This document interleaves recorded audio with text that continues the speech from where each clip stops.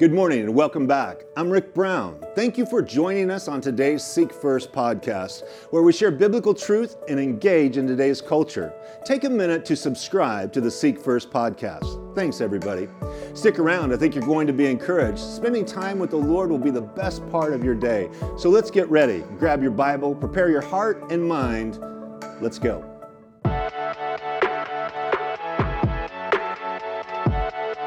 But hopefully you made your way to Romans chapter 12. We're going to look at our message, The Renewal Project. There's a renewal project, and there's a lot of energy, speaking about energy, in renewable resources. But the greatest renewable resource is the work of God's Spirit and God's Word in the heart of a child of God to renew you and me. And we need daily renewal. You ever feel like you're falling apart through the week? Some of you just barely limped in here. You almost didn't make it to church. You go to church last Sunday and it seems like a month ago because you've went through so much stuff. You're like, I got to get to church. Because you come out of Sunday, you're like, yes. And you get to Wednesday and you go, maybe. You get to Friday, you're like, oh no. The train wreck's coming and you're like, Sunday, let's start all over again. And the renewing that Paul the Apostle, all the way through his writings of the 13 epistles that are ascribed to him, he lays out what God has done for you, and then he turns like a door on the hinge towards you applying everything that he's now taught you. It's knowing who you are in Christ and what God has done for you, and then your response to that. And that's where Romans chapter 12, verse 1 picks up. Stand with me. We're going to read these first 8 verses of this incredible chapter as we look at our message, The Renewal Project. Verse 1, I beseech you therefore, brethren, by the mercies of God, that you present your bodies a living sacrifice, holy, acceptable to God, which is your reasonable service. And do not be conformed to this world, but be transformed by the renewing of your mind, that you may prove what is that good and acceptable and perfect will of God. For I say, through the grace given to me, to everyone who is among you, not to think of himself more highly than he ought to think, but to think soberly as God has dealt to each one a measure of faith. For as we have many members in one body, but all the members do not have the same function, so we, being many, are one body in Christ and individually members of one another. Having then gifts differing according to the grace that is given to us, let us use them. If prophecy, let us prophesy in proportion to our faith. Or ministry, let us use it in our ministering. He who teaches in his teaching. He who exhorts in exhortation. He who gives with liberality. He who leads with diligence. He who shows mercy with cheerfulness. Father, we ask in Jesus' name that by your Spirit, you'll just open our understanding, open our eyes, that we might see wonderful things from your word. Lord, would you renew us by your Spirit through your word to give your instruction and your heart to each of us. In Jesus' name, amen. You may be seated.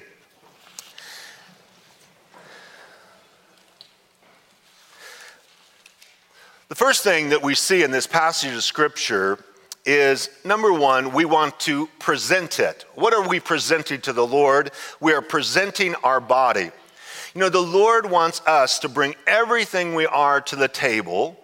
He has bought us at a price. We're no longer our own. Peter tells us that we were bought not with silver or gold, but with the precious blood of the Lamb, the Lord Jesus. So he's purchased us. So our body, I'm not into tattoos. If you have them, I admire them. God bless you. Love your ink work. It's cool. This is virgin skin right here. No tats. Not because I don't know if that deserves applause. Truth be known, I'm just afraid of needles. But I don't even know where I was going with all that. I don't even know how I got off track. Oh, your body, right? But people put Bible verses on their bodies. They put, mom on their body. They put the wife of their former lover on their body. And then they erase it. They take the skin graft off and put another one on because, they got names on there. And it's not easy to erase or delete when you do those things. But the thing is that if you could see your body from the perspective of the Lord, there would be big, bold letters across you. Mine. You're mine. I purchased you with my blood. You're mine. So it stands to reason that Paul the Apostle with such passion would say, I beseech you therefore, brethren, by the mercies of God. He's saying, I beg you, brothers and sisters, I beg of you to do this.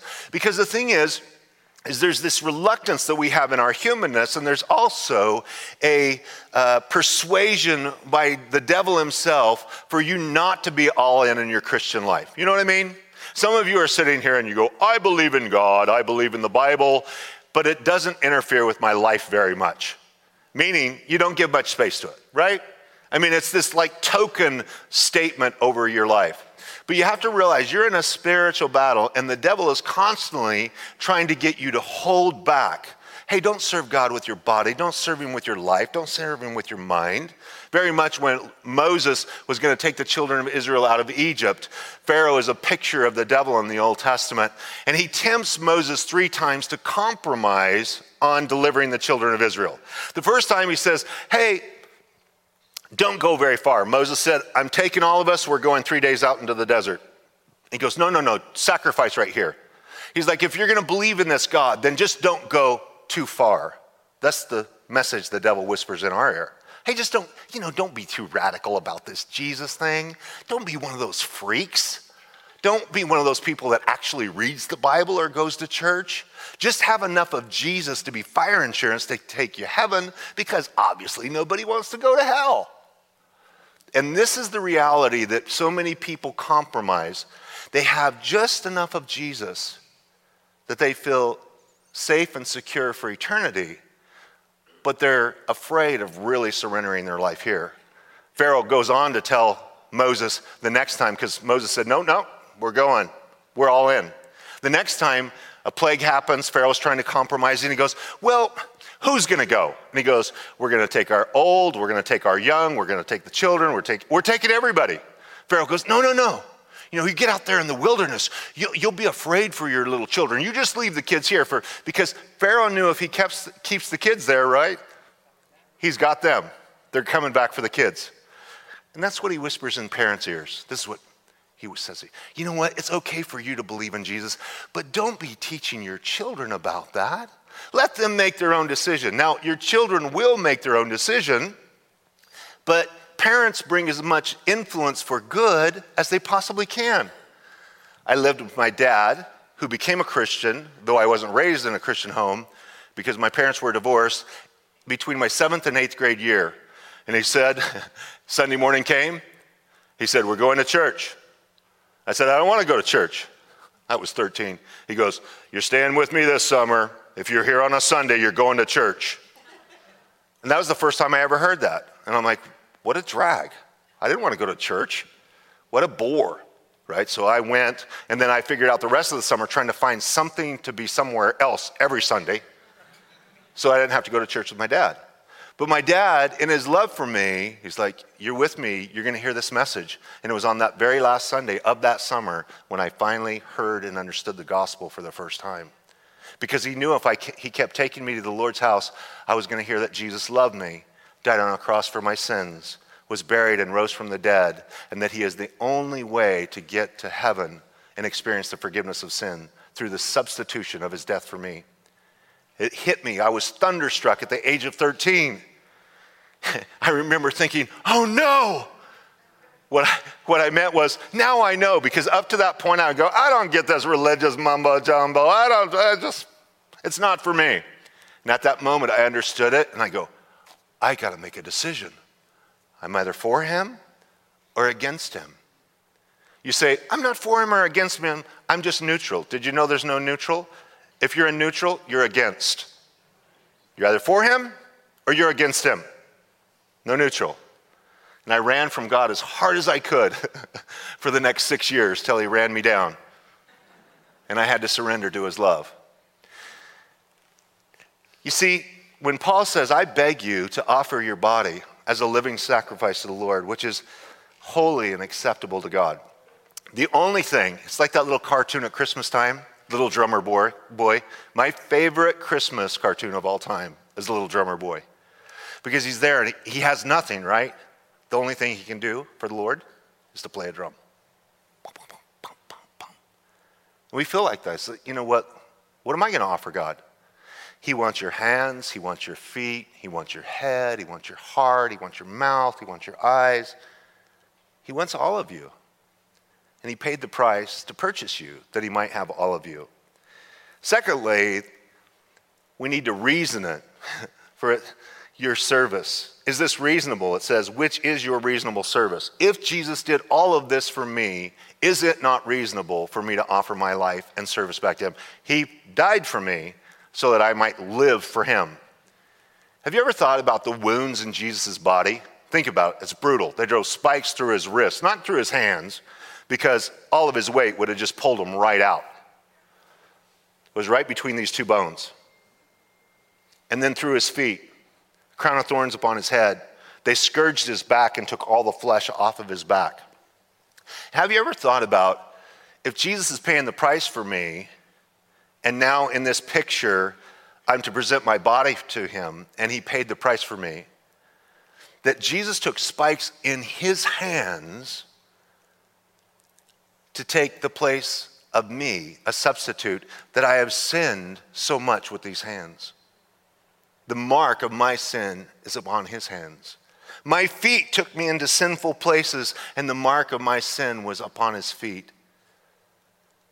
I turned my back on God and not my face towards God.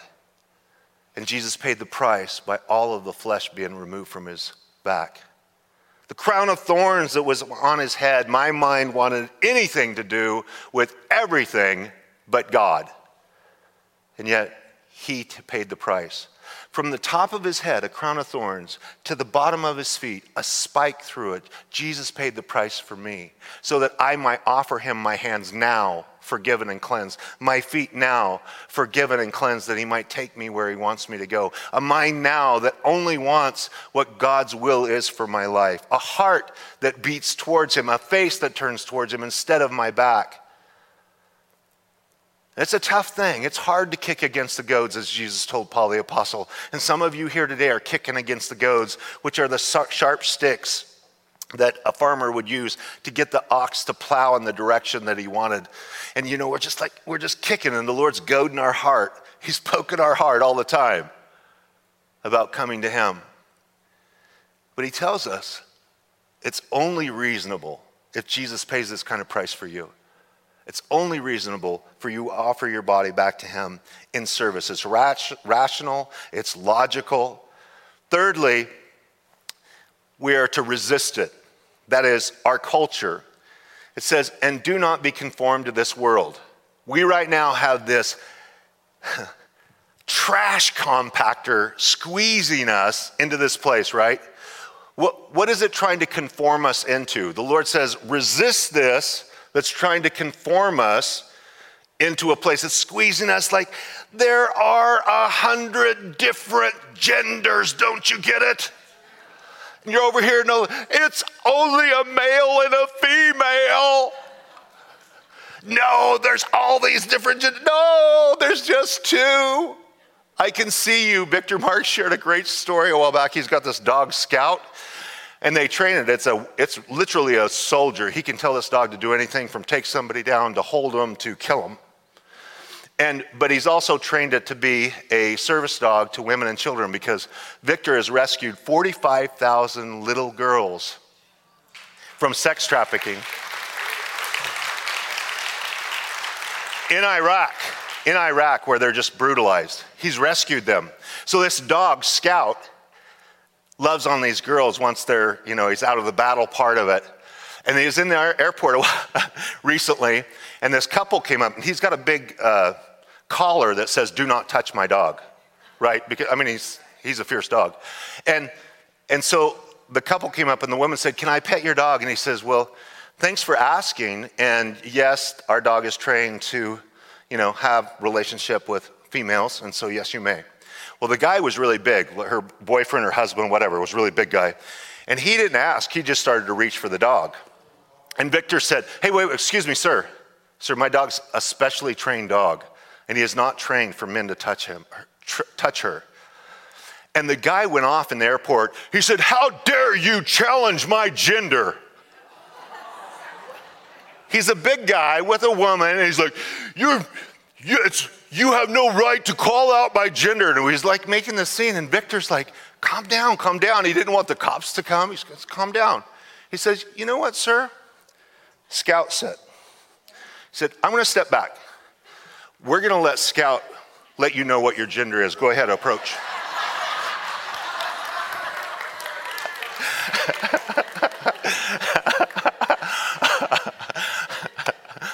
Oh, I love that. Victor's quite mischievous. The man never even approached the dog. Everything is trying to squeeze us into this mold. If you're white here, you're a racist. Trying to squeeze you. You go, no, I'm not. I'm not a racist. At every turn, this weird ideology is trying to crush you into humbling yourself. Even half of the churches across America, pastors and churches and everybody, I start my service, but I'm apologizing for my white privilege right now. I'm ashamed of my skin. How can I be ashamed of something I had no choice in genetically, right? I just came into this world. It's not like you're in the womb like, hey, can I just pick the skin color here? But it's trying to squeeze us into its mold, and we really have to resist these things. And Paul the Apostle, in their day, they had their things, right? And in our day, we have our things. So I present my body. It's the only logical thing to do, to be God's servant, but there's something I have to resist. An entire culture that's trying to tell me that the sky's not blue, that the sun doesn't shine, and that black is white. Right? I mean, it's this bizarre upside-down culture. So what we need is to be transformed or renewed in our mind, but be transformed, number 4, by the renewing of your mind. How is my mind renewed? You see, there's only two people in the world. Those who humans are their standard, which means anything goes. You can have as many genders as you want. You know, your truth is your truth, and my truth's my truth. And there's, because humans set the standard. There's no authority above them. And then there are those who God gives you authoritatively what's right and wrong. There's only 2 kinds of people in the world. Those who say man is the standard, and those who say God is the standard. So if man says, sex is biological, but gender is fluid, well, if there's no standard that says otherwise, okay, go for it. I mean, you want 70 genders, you want 100 genders, you want whatever trans thing you want to do, then great, because it's a human standard. But when God says there's male and female, and that marriage is between a man and a woman, and the only place for a safe, beautiful expression of sexuality is within that marriage covenant, that's a very narrow definition of what's right and wrong, right? And the world hates that. It just hates it.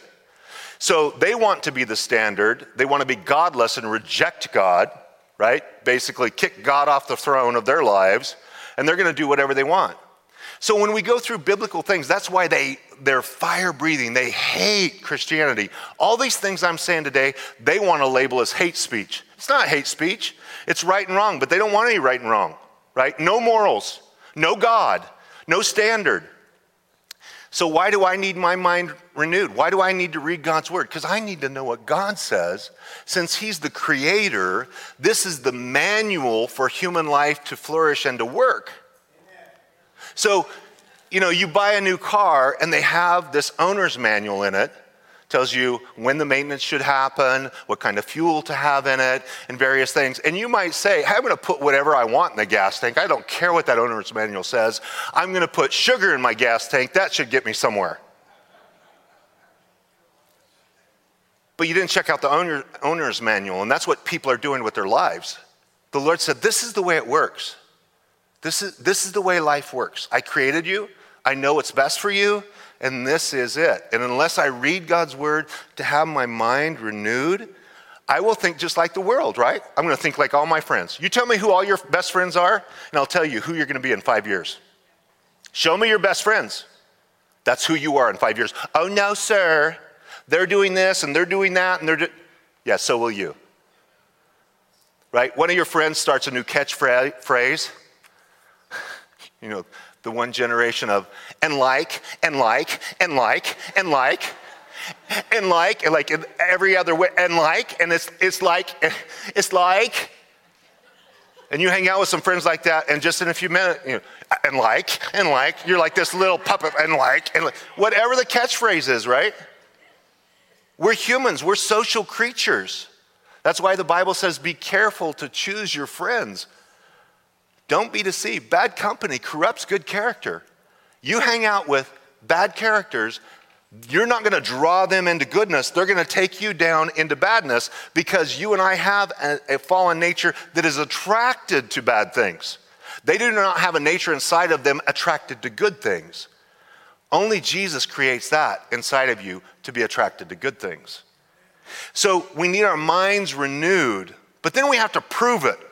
What's the reality of these things? Also in verse 2, that you may prove what is that good and acceptable and perfect will of God.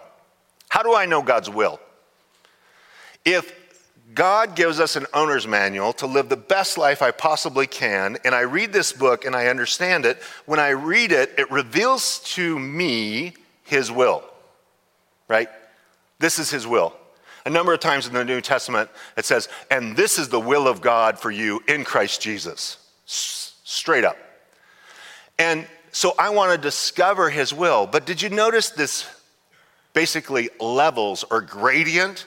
It says that you may prove what is that good and acceptable and perfect will of God. I hear God's word. I apply God's word. I live God's word. I see the reality of it. And depending on how much I want of God's will, it's either good or it's pleasing, acceptable, or it's perfect, like, wow, this is exactly what God created and designed. And you'll discover that, but because you see, wisdom is justified by our children. People will tell me, I don't believe the Bible, I don't believe this, I don't believe that. I tell you what, just take God out of the equation. I'll give you 3 or 4 things that God says. You practice them for 10 years and see if it doesn't revolutionize your life, because it works. God's word that reveals his will, empowered by his Spirit, will change your life.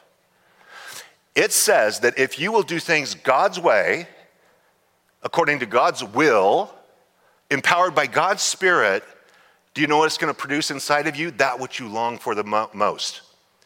There are a 9 description of the fruit of God's Spirit that's going to happen through that process. Think if this is not what you want in the deepest part of your being.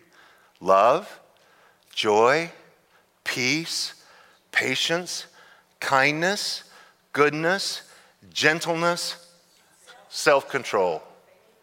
I want all those things, right? I want all of those things. Faithfulness, then self-control. I think I missed one. But I want love. Is that what you're looking for? I want to be loved. I want to experience.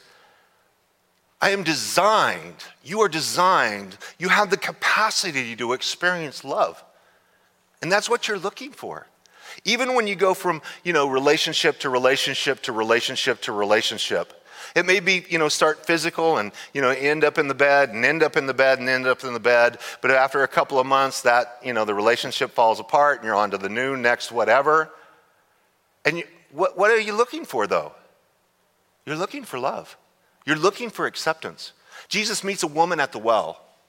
And the woman at the well, he says, they're talking back and forth, and they're having quite a little dialogue because she's a Samaritan, and Jews and Samaritans don't talk, and Jewish rabbis don't talk to women. So Jesus is breaking all the cultural barriers here to minister to this woman. And he's loving on her, and he just tells her, he just says straight up, he says, why don't you go get your husband? She goes, I don't have a husband. He goes, you're right. You've had 5 husbands, and the guy you're shacked up with now, he's not your man. He's not your husband. That's a loose paraphrase. The shacked up, you got to get that in the Greek. Right? The person that you're with right now, they're not your husband. And what Jesus was doing in the conversation going back and forth, as he talked with her a few moments, he realized the thing that he could put on the very issue of her heart, that she was looking for love. It's like, go get that guy. Is that guy doing it for you? Well, she's already had 5 husbands, right? And that's not to slam anybody that's had, you're here. This is America, right? Some of you are on your first go around, your second go around, your third go around, your fourth go around. Do I hear 5? Do I hear 6? All right? We have a family friend. She was married 10 times. It's like, and kids from all the different ones. My mom's been married 4 times. My dad's been married 3 times. There's 7 marriages, right? It's like, now who is that? What's their name? I have stepbrothers and stepsisters and steps and when I remember when my kids asked me when they're old enough to understand things, I was trying to explain it to them, and I said, let me get a piece of paper. And so I just started writing it out to them, like, this is how you chart it out. I know what all that's like. I know what all that brokenness is like as the kid going through it. I see the brokenness in my own parents' life. What are you looking for? You're just looking for love. Joy.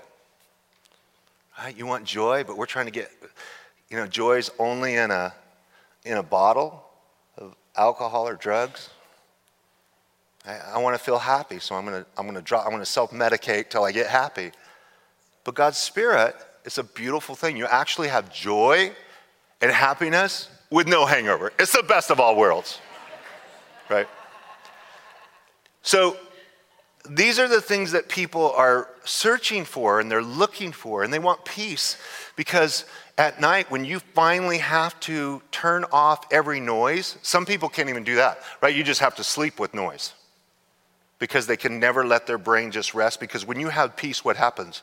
You actually think. And if you don't have peace in your soul, your mind is anxiety, insecurity, what about them, what about this, fears and anxiety and all this stuff goes, and then you finally get, when you come to Jesus and you get his love and his joy and you get this peace, it's like, wow, I didn't know it could be like this. I didn't know, and it seems strange that I would fight and resist giving my whole life to him, since the more of myself I give to him, the more of his love, joy, and peace I experience. So why would I hold back, since that's really what I want in the first place? It seems counterproductive, doesn't it? Just seems like, why am I doing that to myself? Because our human nature actually thinks that we can experience fulfillment somewhere else. We're always looking somewhere else. We all, like sheep, have gone astray, each going his own way. But the Lord has laid on him the iniquity of us all, because he knows we're wandering sheep. We're just wandering around. And even in this day, as I have love, joy, and peace, tomorrow I have to wake up and I have to go through the same old wrestling match inside of me to get back to that place of just enjoying him, right? Because my humanness, my heart is an idol factory that thinks, maybe that'll, shiny thing. Maybe all these other things are going to make me happy. That person, that money, that position, that title, whatever, something else is going to make, There's nothing more wonderful being quiet, alone with God, and at total rest. I'm right with him. He loves me. He fills me with his joy. He fills me with his peace. And there's nothing out here that can do that for me, not even another relationship, because you look at a husband or a wife, they're going to make me happy. That's a good one. If you can't be happy on your own, how in the world is another person going to do that for you on the inside, right? You're a miserable mess on your own, and you're always going to be a miserable person on your own unless you figure that out, and then you can actually have a relationship with another person because you've taken care of things with you in the Lord. Otherwise, you just have this incredible expectation. You know what expectation is? It's premeditated resentment. Did you know that? if you put your expectation on this man or that woman, I want you to know you're just premeditating that you're going to resent them very soon because they're going to let you down from what that expectation is, right? People get married and the husband has the expectation of his wife's going to do this for him. And the wife gets married, she says, he's going to do this for me. It seems like the worst cosmic joke in the world. Suckers! They're all suckers! Because as soon as I put my expectation on someone else and they don't do it, how do I feel towards them? I resent them. Now, did they ask me to put an unrealistic expectation on them? No. But I did it to them and they didn't even ask for it. Why are you mad at me? I know you didn't ask for it, but I hate you. How did I let you down? I put this expectation, you didn't do it. You never even told me that was the expectation. I know, I expected you to guess my imaginary expectation, to do what I wanted you to do for me, and now I hate your guts because you could not read my mind to do something that is irrational and beyond a human ability, but you are the problem. So how in the world am I the problem of your over-expecting, resentful, bitter heart? Nobody does that inside of you. You do that to yourself. You see, to prove what is good, acceptable, and the perfect will of God is to hear what God says and to pursue his will. Because he knows how to make it work. He knows how to make it work. Then we have to humble it, your opinion, in number 6. For I say, through the grace given to me, to everyone who is among you, not to think of himself more highly than he ought to think, but to think soberly, as God has dealt to each one of us a measure of faith. You see, I have to humble myself in my own opinion.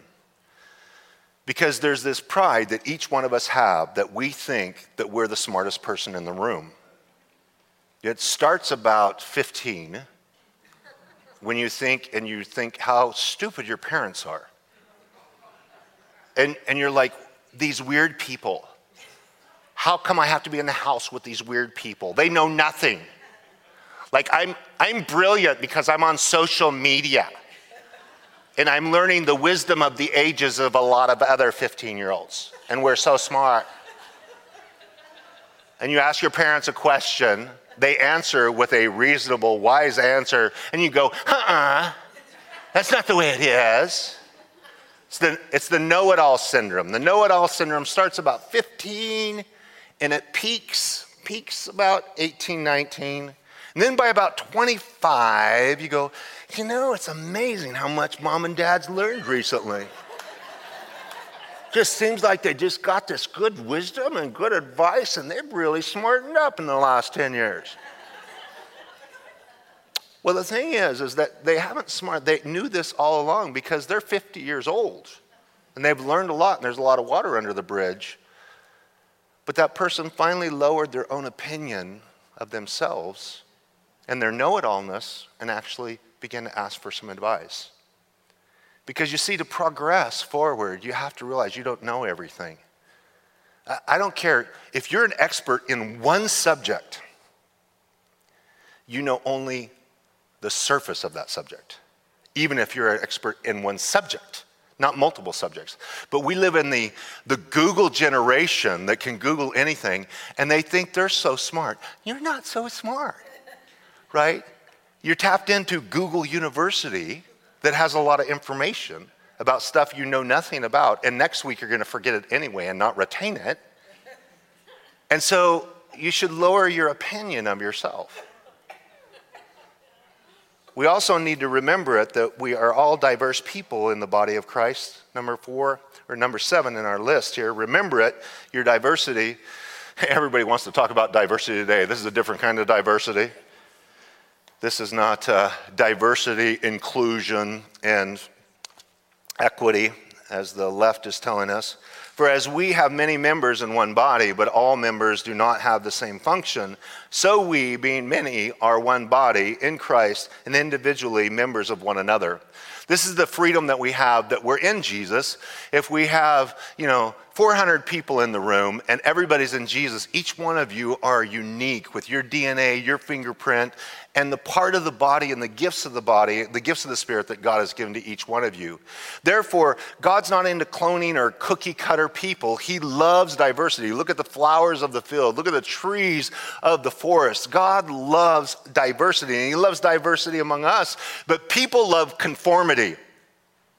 Do you know when a church is either a cult or legalistic, when they all look exactly the same, right? Have you ever noticed this?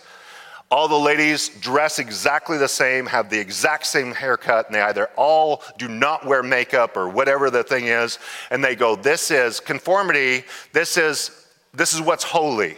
No, that's conformity. I'm looking at you guys out here, and all I see is a diverse motley crew, right? None of you color coordinated. None of you did your hair together. It's just like all the different haircuts and diversity, because you see, in Jesus, there's freedom for diversity. And it's the beautiful thing, but it's like, if you were to show a poster of a Christian, what's that person look like? Well, the Mormon church would say a Mormon missionary. That's what he looks like, right? That's a Christian. Elder Brown. Got my badge, got my bicycle. Gonna show up on your doorstep, me and my other 18-year-old bro, and we're gonna tell you the wisdom of the ages, and we're 18, right out of high school. We're gonna let you know how to live life, do marriage, raise kids, do all the hard stuff, because we're 18 and we figured it out, and we got a suit. And on that suit has a badge. I'm a man on a mission with a badge. Here to share a message with you. So conformity speaks of a different issue, right? Conformity says this is a religious organization that emphasizes outward conformity, not inward transformation. The gospel of Jesus emphasizes changing you from the inside out. It doesn't say, buy this suit, wear this shirt, get this haircut, right? Because it's interested in your heart. It's not interested in your clothes, right? I mean, you should wear some. We're glad for that.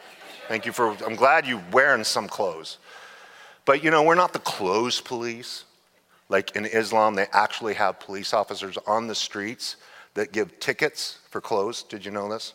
Like if your ankle is showing, ladies, you get a ticket for showing your ankle. So it's this conformity, but the Lord loves diversity. I was just at a conference with like 30 different speakers. They all have different gifts of communication, but they are also radically diverse from one another. It was just unbelievable. God loves diversity, and Paul wants us to know that, because you think, well, I want everybody to be like me. I want everybody to do what I do. And how's a body supposed to work? And he gives us this illustration. You see, every part of my body does something unique, right? My hands can hold things. My eyes can see things. My ears can hear things. My liver's doing its thing to cleanse the blood. It's doing everything that's right. And if it's not doing what's right, they call that being sick, right? Something's broken down. I'm sick. I have some kind of bacteria or something going on. And each one of us are a part of the Lord's body. And now he gives us these 7 gifts, starting at verse 6, having then gifts differing according to the grace that is given to us, let us use them, each of you, by the Spirit of God, have a gift from the Holy Spirit. And he gives us these 7 gifts. The first is, if prophecy, let us prophesy in proportion to our faith. Prophecy is speaking forth the word of God under the anointing of God's Spirit, in a way, in a service, or in one-on-one activity that reveals the secret of the heart of the person that has come. Have you ever had that happen? Raise your hand. If you've ever come to church and you felt like somebody called the preacher before you got there to tell on you, raise your hand. Okay. That's prophecy. So I've had people come up to me just mad as a hornet. I had this one guy, and it was so hilarious because it was summertime. I'd never seen the guy in church before, and he was a bodybuilder. So he came in a tank top, he's totally jacked.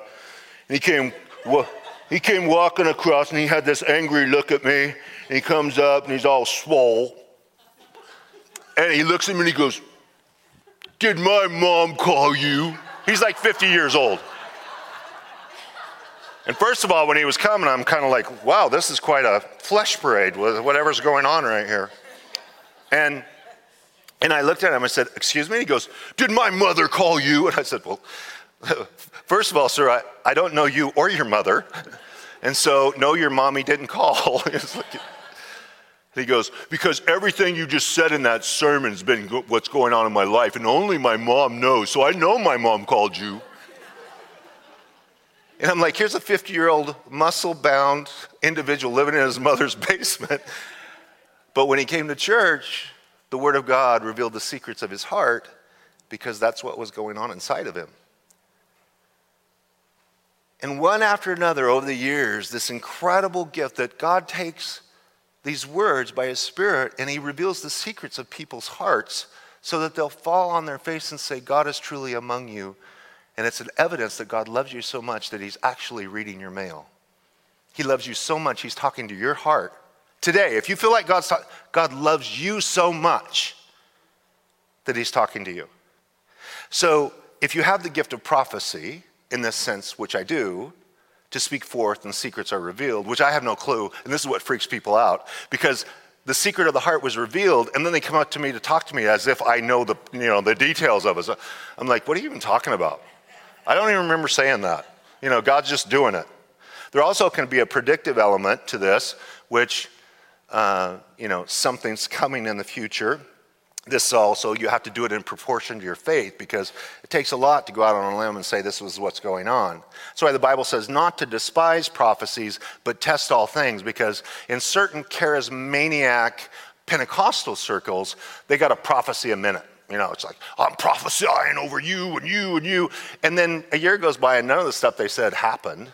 So now you're crushed. You're like, I thought God talked to me through you. And now I realize you're a liar. So you got to test these things. You can't just be duped by it. I thought it was crazy how many people in the Christian movement, when President Trump lost, had all these prophecies. Did you hear any of them? All these prophecies. He's coming back.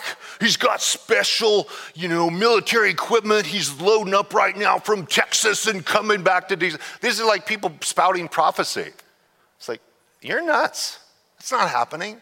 People all the way even to this day, there's this whole group of people that Trump's going to be back in the White House. Now, don't get me wrong. With what we got in the White House, I'm like, please, President Trump, come back. So that there's a country at the end of 4 years, really. But that's not happening. And when you hear people like that, mark what they say, judge what they say, and if it doesn't happen, never listen to them again. Because they are lying to get some kind of attention, some kind of adulation, to boast their social media, whatever it is. They have some selfish motive to do that. Secondly, we see ministry in verse 7. Or ministry, let us use it in our ministry. Now, gift of the Spirit is ministering or serving. Some people just love to come to church and they just want to serve. Hey, you need to set chairs up, or I'll help with the coffee after service. They say, I don't know, I just get this great joy in serving. It's a gift. They love to do it. He who teaches in his teaching, those who have a gift of communicating the truths of God's word, find a way to use your gifts. Sunday school, home fellowship, maybe it's a once a week lunchtime Bible study with some believers at your workplace. Whatever it is, find a place to express the gifts that God has put inside of you. He who exhorts in exhortation. How is teaching different than exhortation? Exhortation is motivating people after they've got the teaching, the information. If you're ever at a church where there's really strong teaching and very little exhortation, you have people with fat notebooks and fat rear ends because they never do anything, but they're full of knowledge. Right? I got the notes. Did you do anything with it? Nope. but I got lots of information. And people in churches where there's lots of exhortation without teaching is like, it's like a pep rally. Every Sunday we're gonna go get them and go fight, win for Jesus. And you get up and you go and but we don't know what to do. They're all motivated with nowhere to go. So you want to teach and instruct and then motivate so that it takes that information, puts shoe leather on it, and then things are happening because of it. He who gives with liberality, if you've been given the gift of giving, then give generously. And as you sow generously, God's going to reward you and give you more to give. I know people, they just love to write a check. That's their gift. They're amazing at it. And they don't want any credit. They don't want any recognition. It's like, this is for the Lord. And because the people that have a gift of giving, I've noticed as they give it away, God pours in more and more. Because if you're faithful with little, you get more. And pretty soon, they're doing bigger things for God's glory by simply writing a check. He who leads with diligence, this means if you're a leader, you need to diligently keep things on track because everybody's trying to go every different direction. You stay on course. And then he who shows mercy with cheerfulness. The gift of mercy is a beautiful thing. It is this incredible compassion for people that are in a real need, and they want to help them through that need. And God brings these people into your life all the time, and you have this gift of mercy. In our church, we had this gal, and her name was Cheryl, and she had the most powerful gift of mercy I've ever seen. Every single week, God put somebody in her life that was a total train wreck, and Cheryl would love them. She would meet them. I would like, where do you meet all these people? Is there like a store for people like this? I mean, do you go to the mall with a sign going, hey, need mercy, here I am? How do you find all these people? She goes, she's just a joyful person. I don't know, everywhere I go, I just meet them. Like this gal, she'll introduce them on Sunday. Hey, Pastor Rick, I met this gal in the grocery line last week, and she's really gone through a hard time. Her husband passed away about 3 years ago. She's been so depressed, she barely can leave the house. So I've been at her house this week, cleaning her house, and here she is. Her name's Mona, and I wanted to introduce you to Mona. She's my new friend. And then the next week, she had somebody else. And the next week, she had somebody else. I'm like, and the compassion's so real. How do you have a total stranger come clean your house for you? Some of you are thinking, I'd sign up for that, right? My house could need that. But I mean, it's this incredible gift of mercy. But you see, when you're ministering to hurting people all the time, did you notice what it said? Those who show mercy with cheerfulness. It's pretty easy to get heavy-hearted if you're only ministering to people that are in desperate situations, right? So you do it with cheerfulness. You do it with joy because they need that, right? Your mercy is going to shine through if they see your cheerfulness. It's not like, I'm showing mercy to a bunch of losers this week. What a drag. God gave me this gift. I'm going to suffer through it.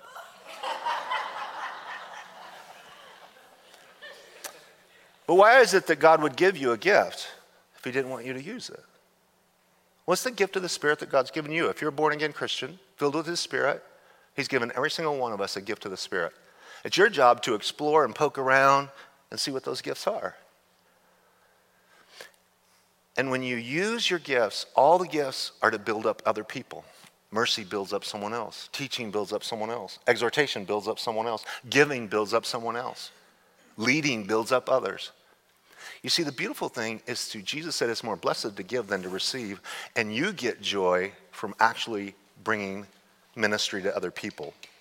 Because Jesus said, if you want to find your life, lose your life for my sake, and you'll find it. How's that work? I lay my life down to love and serve other people. Even at the beginning, it may seem begrudging, but after I do it, I'm amazed about how joyful I feel that I laid my life down to help somebody else. You're depressed here today? Find somebody else to love and to help and to minister. And in a week or two, you're going to be filled with joy because you are actually serving someone else. But in our depression, who's going to serve me, right? Who's going to come minister to me? And we get in our pity party, and that has only one direction, a really dark hole, right? You're sitting there eating your chocolate bonbons, watching as the world turns, or the Kardashians. And you're so depressed that nobody loves you. Nobody wants to help you.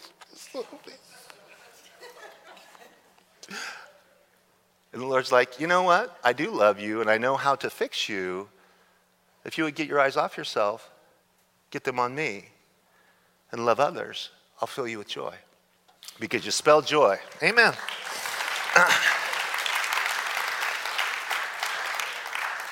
Because you spell joy. J, Jesus. Get my eyes on Jesus. O, help others. U, you're last. And when Jesus is first and others, and I didn't even know that that's what I needed to fill me up, was being a blessing to other people. And that's the way, in God's kingdom, to move forward. It's the way to move forward in your marriage. It's the way to move forward in every avenue of life. Because the strange thing, you'll have more friends than you know what to do with. Because who doesn't want to be around a person that brings a heart to love and serve the people around them? People will line up to be your friend. Who wants to be the friend of a narcissist that is always like, it's all about me?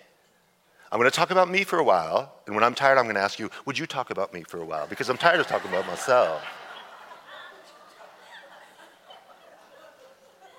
Let us pray. Jesus, we thank you for your love. Thank you for your word. Pray that you would build us up now. Strengthen us. We're in desperation every day for your goodness. Lord, please forgive us. Please wash us and cleanse us with your precious blood for being a mess most of the time, Lord. Please forgive us for being self-absorbed. Please forgive us for our resentment towards people that we put expectations on, and when they let us down, they didn't even know what they did, and we're angry at them. Please forgive us, Lord. Lord, we pray that you would help us stand strong and resist the pressure to conform to a godless world that wants nothing to do with you, your word, your instructions, your standards, your will. Lord, today, as a family in Jesus, we offer to you our bodies as living sacrifices, holy and acceptable to you, which is the only reasonable thing to do, Jesus. Thank you for your goodness. In Jesus' name. I've seen the light in the darkness. I want hope for the hopeless and rest for the weary mind. And you've got truth for the taking, but my heart won't be shaken if today be the day that I die. Whoa, whoa, whoa, whoa. And I won't worry about tomorrow or fear in times of trouble. I keep my heart seeking you. Oh, I will keep my heart seeking you. Whoa, whoa, whoa, whoa.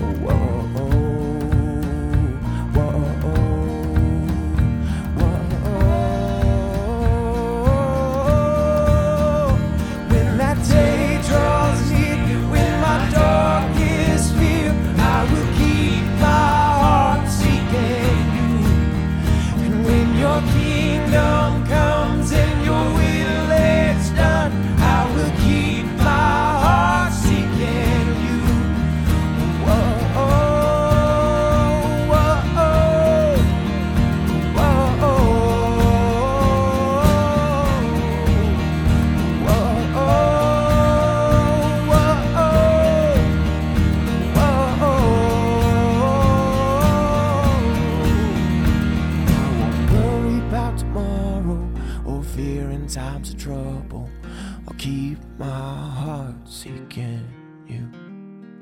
I will keep my heart seeking